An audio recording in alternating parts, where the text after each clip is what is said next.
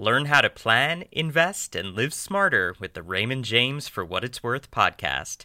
Featuring insights from leading professionals, you'll get the latest in wealth management, market commentary, and engaging research. Listen today at raymondjames.com/podcast.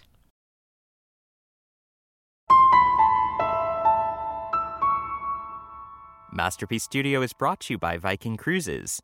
See the world differently by exploring differently. Learn more at vrc.com.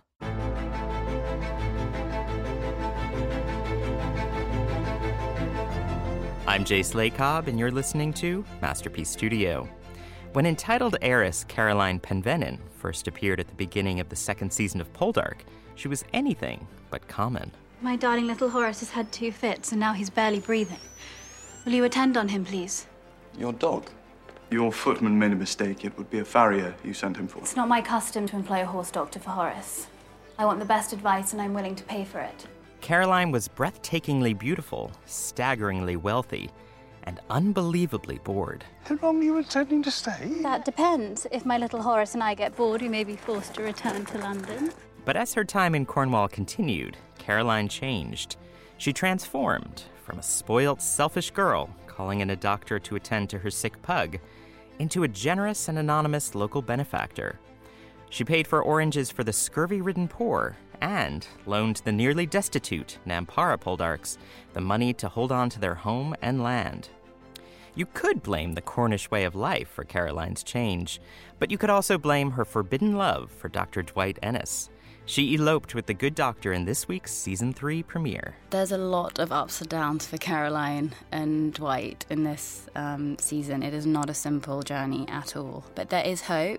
Gabriella Wilde plays Caroline on Poldark, and she spoke with Masterpiece producer Barrett Brontes about her character's surprise elopement and other dramatic prospects awaiting us in the upcoming 3rd season of Poldark.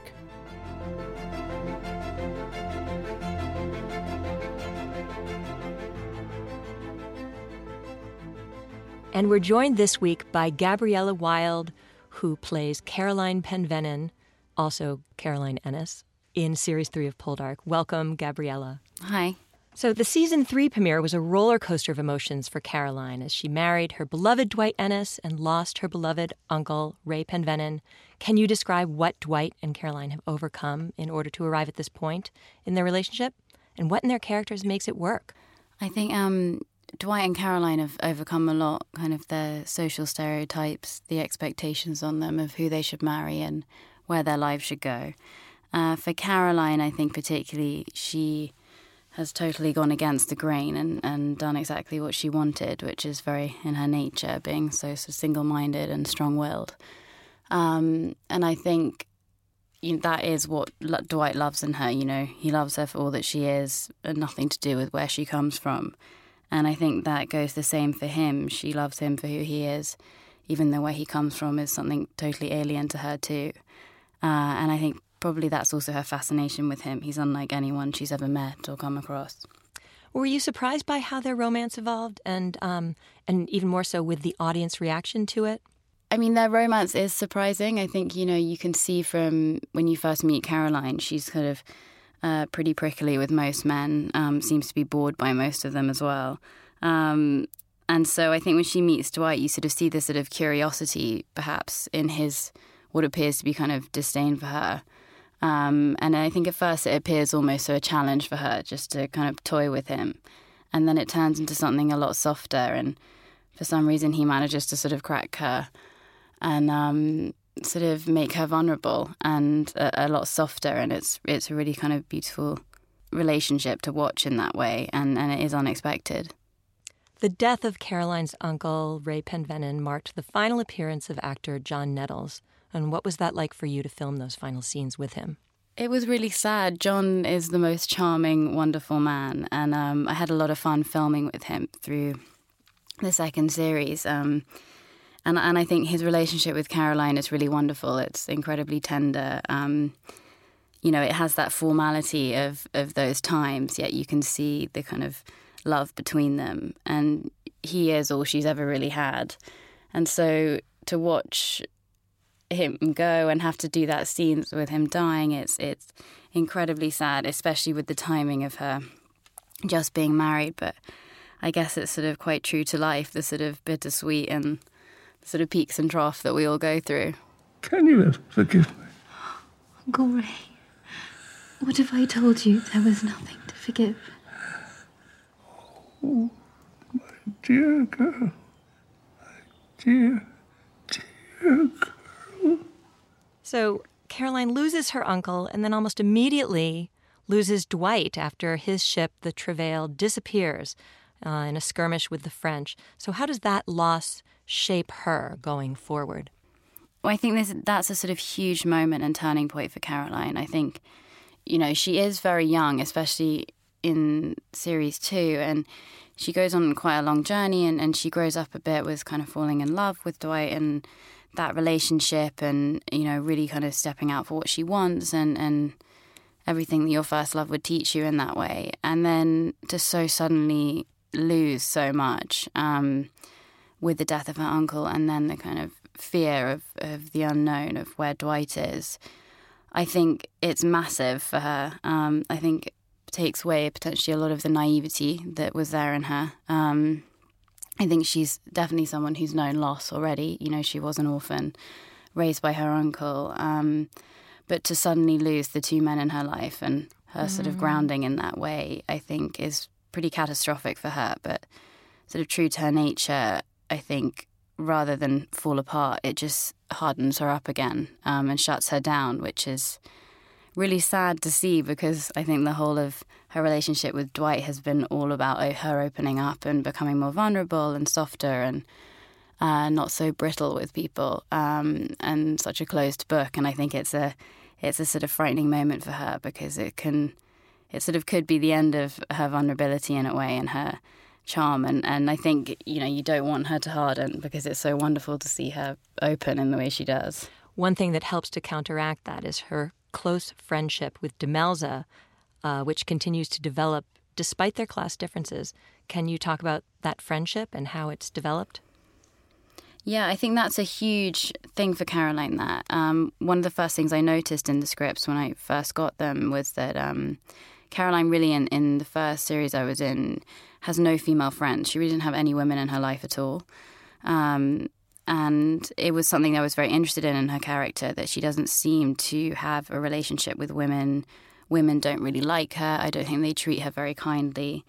And I think that relationship she has with Demelza is a very interesting one. And in a way, maybe they are so different, and it is the only kind of woman who would accept Caroline and not sort of, I think, maybe shut down to her and see her as a threat because she's an heiress and she has all this money. And, you know, Demelza's so wonderful and open-hearted that she doesn't, I think, present any of that towards Caroline. And sort of in all this loss that happens, her and Demelza form this really wonderful bond that, again, transcends sort of where they come from and who they're expected to be.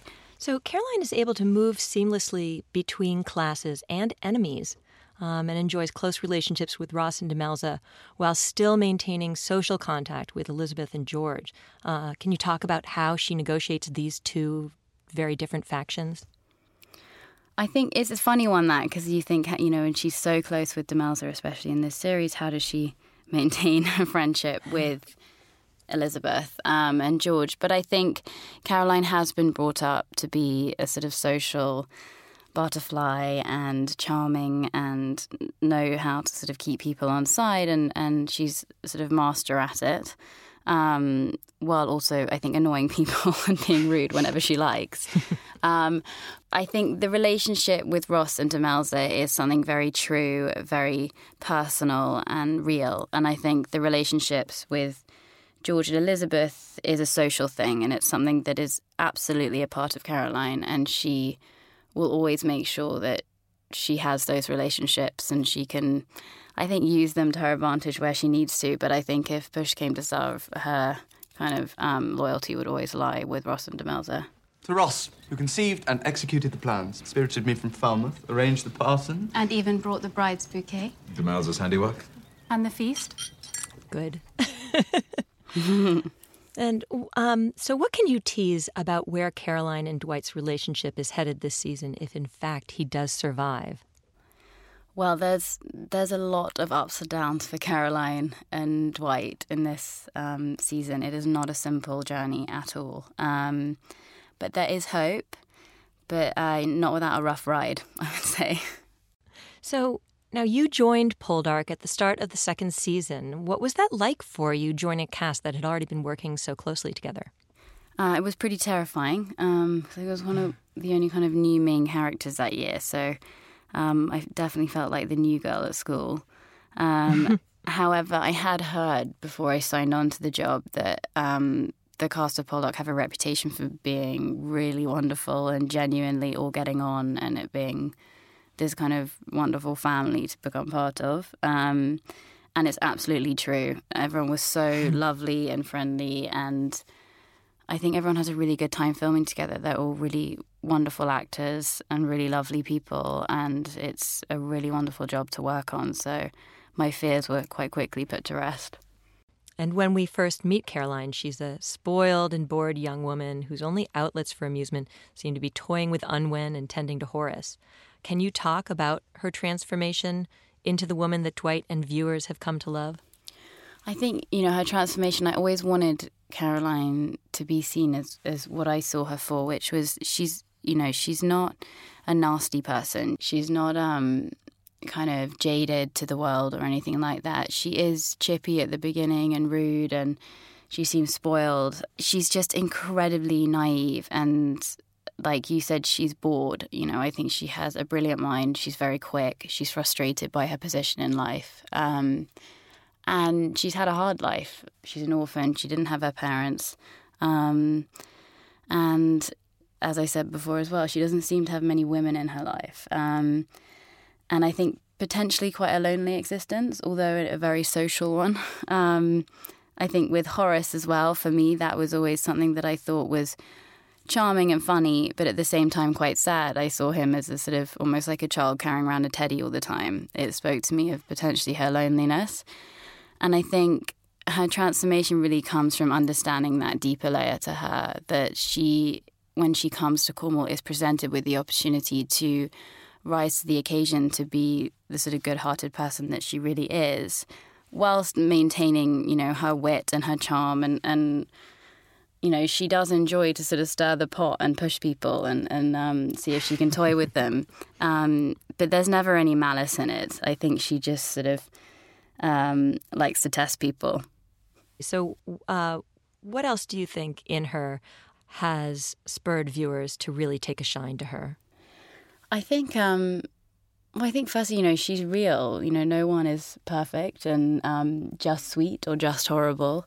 I think we all have good and bad in us, and it's kind of watching that in her. And she's funny, and she's bright and she's quick, and it's fun to watch a woman in those days kind of talk circles around some of the men. I love that sometimes she's insulting people and they don't really realize until after she's left the conversation.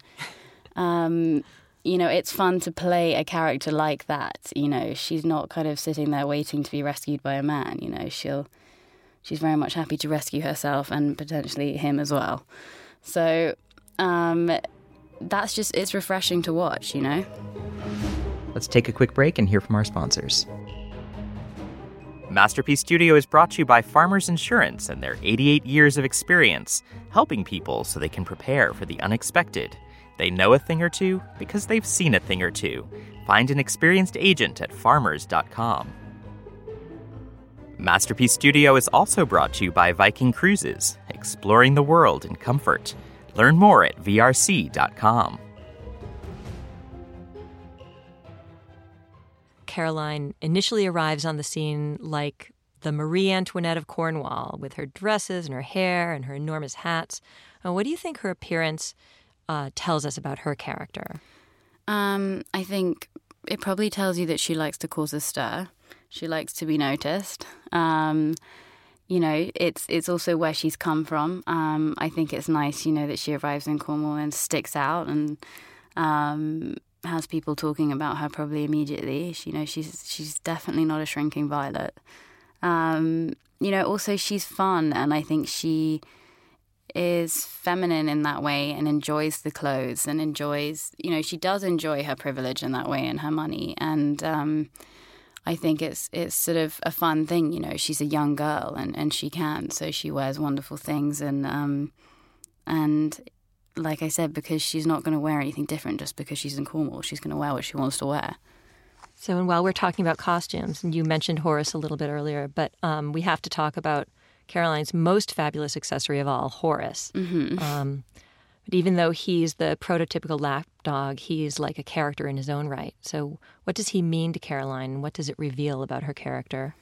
I think Horace is a really wonderful sort of note to Caroline's character, you know, beyond the comedy of him and the sort of image that this woman with this kind of lapdog that I think nobody else really likes except for her, you know, just adds to kind of the impression she likes to give and also the kind of, you know, she just loves to provoke people and Horace is another tool for that in one sense. But yeah, as I said before, I think that for me, Horace kind of revealed something else to her, which was this kind of childlike sort of loneliness and softness to her, that she would carry this dog everywhere with her. It's almost like a little comfort blanket she takes despite the way she appears to be. And I think, and also, you know, her tenderness for him, she really, really adores him. You know, that's her attachment. That's her sort of family. She doesn't have much. And I think it's a sort of wonderful thing, you know, to have this little kind of friend with her all the time. And like I said, you know, I think the fact that Ray and other people are not so keen is sort of kind of brilliant, because I think she probably really loves that as well. So, and how about for you? What was it like working with the dog who plays Horace? It was fun. I mean, they always say you should never work with animals, but it's fun. It is interesting. He doesn't always do what you want him to do, but he was a very sweet dog. And the only thing is that working with the pug, they're incredibly noisy, which means that I think all of the sound recordings had to be scrapped for the scenes that I was in with him, and we had to do all of the ADR after and re-record all my lines because there was a lot of snuffling over everything. And I read that Horace was recast for season 3. So which Horace is closer to your heart? I think I probably spend less time with Horace in season 3 than I did in season 2. I mean, he's definitely still around, but the first Horace was older. And he was also kind of almost the biggest star on the show. I think he's done bigger movies than all of us. So he probably had a bit of a big ego. But the second Horace was a bit younger, was very sweet. But I'm sure that he's way bigger than the first Horace. So I don't know if anyone's going to notice that. But both of them were cute. Continuity. And then we understand that Horace solved a very specific challenge during the filming of season 2. Can you tell us about that? Horace was very useful, yeah, because I was a little bit pregnant at the beginning of Poldark and very pregnant by the end. So Horace became more and more useful, and I think, again, that's why I have him a lot more in season 2.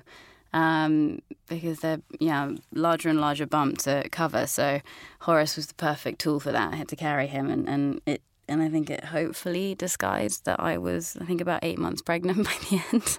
Wow. So, and you were even 6 or 7 months pregnant when you filmed a fan favorite scene where Caroline and Dwight meet in the woods and they kiss on horseback. What was it like shooting that scene and Poldark in general throughout your pregnancy? It was a challenge, some of it. You know, obviously shooting a period drama pregnant is an interesting one. And especially poor Luke, who plays Dwight, having to act opposite me when I kind of look like a moving truck, I think, most of the time. And shooting these romantic scenes was kind of bizarre while I was sort of so pregnant. But it was actually a really, really positive experience, you know, working and being kind of trusted to work through a pregnancy. When I found out I was pregnant, I had a conversation with the producers and with Debbie, the writer, and I told them, I was pregnant. I was obviously going to be heavily pregnant towards the end of the shoot. And they were incredibly supportive and said, if you feel like you can do it, then we feel like you can, which is very refreshing in this industry. And I did, and not thought of not being able to work just because I was now a mother is, as I said, refreshing and should very much be the norm, and sadly is not. What was it like to have your newborn son on the set with you while you were filming such an emotional season as season 3? Was it a challenge or a relief or a little bit of both? I think it was probably a bit of, all of it. I think it is sort of strange to have to go and film the scene like Ray's death scene. And actually that scene, they scheduled it amazingly. And so I would rush away from the set to go and feed my son and then rush back again. And we'd usually manage to have finished that scene before I had to go. But with Ray's death scene, because of timing, I had to go and feed my son in the middle of shooting it. So that was slightly bizarre to have to kind of be in that headspace, run back, see my son, feed him for half an hour, and then run back and sort of continue crying next to Ray's bedside. I have to ask, I can't imagine how in these elaborate costumes you could possibly dash in and nurse your baby. Yeah, no. How do you get out of that? It's not easy. But again, the wonderful people that make Poldark, really made it work for me, and in that respect too. I was very adamant I wanted to breastfeed, and that they needed to make that work for me, and they did. I had a specially designed corset. I think that amazing woman who makes all the corsets for Poldark, so she's never made anything like it. And all of my dresses were made so that it could happen, really, so that it could all sort of happen in half an hour and I could be back on set. Oh, that's magical. I think that's incredible. Yeah, no, it was. So Luke Norris, who plays Dwight Ennis, has said of you, she's about as blue-blooded as they come, so we naturally have that class divide, social disconnect. And she, like Caroline, is wonderful and lovely, and there's much, much more to her than a cut-glass accent. So, in fact, you are a descendant of Charles II and Joanna of Castile, sister of Catherine of Aragon. Does that lineage help you better understand aristocratic characters like Caroline? I mean, I don't know. Do you know what? I don't even know if I am. I mean, someone said that to me before, and it's like, okay, cool. But I have no idea if I actually am. But I think, there is an understanding of, in a way, where Caroline comes from.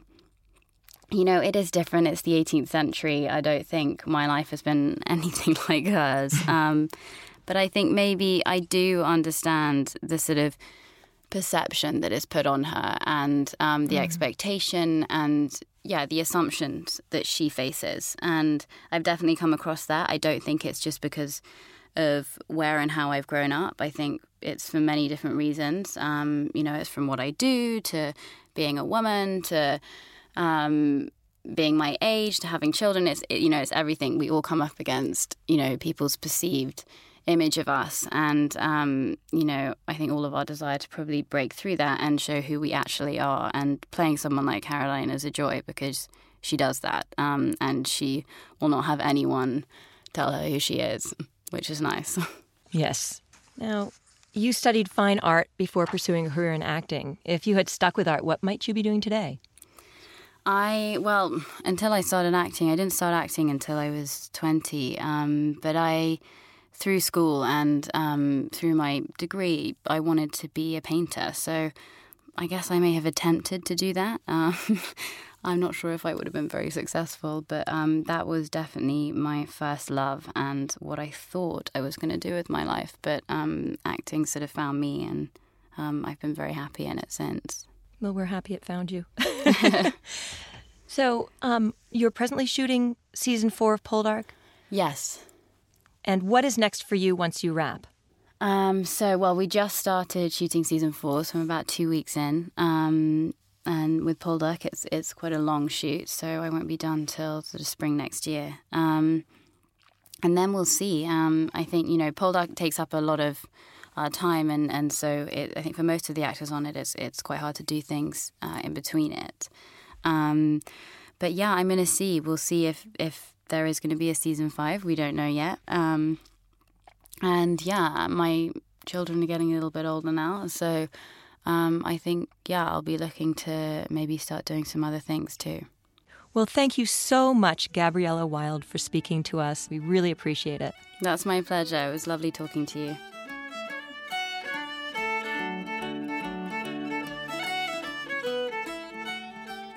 Coming up next on the podcast, we talk to Keeley Hawes, lead actor in The Durrells in Corfu, about what yet another sunny season on the island of Corfu has in store for Louisa Durrell and her brood. We have births, christenings, attempted murders, as we say. We have an entire cricket-based episode, which is a very, very British sort of moment in Corfu, which is great fun. Don't miss our conversation with Keeley Hawes, popping up in your podcast feed on October 15th. While you wait, be sure to subscribe to the Masterpiece Studio podcast on Apple Podcasts, Stitcher, or wherever else you listen to podcasts. Leave a review of the podcast, too, in order to help other listeners discover the show for themselves. The Masterpiece Mediterranean Cruise Sweepstakes is happening now through November 20th, 2017. Enter daily for a chance to win the grand prize, a Viking cruise for 2 adults. You may also win one of 3 monthly prizes of Shop PBS merchandise. Visit pbs.org/sweepstakes for official rules, including eligibility restrictions and prize limitations. Void where prohibited. Again, that's pbs.org/sweepstakes.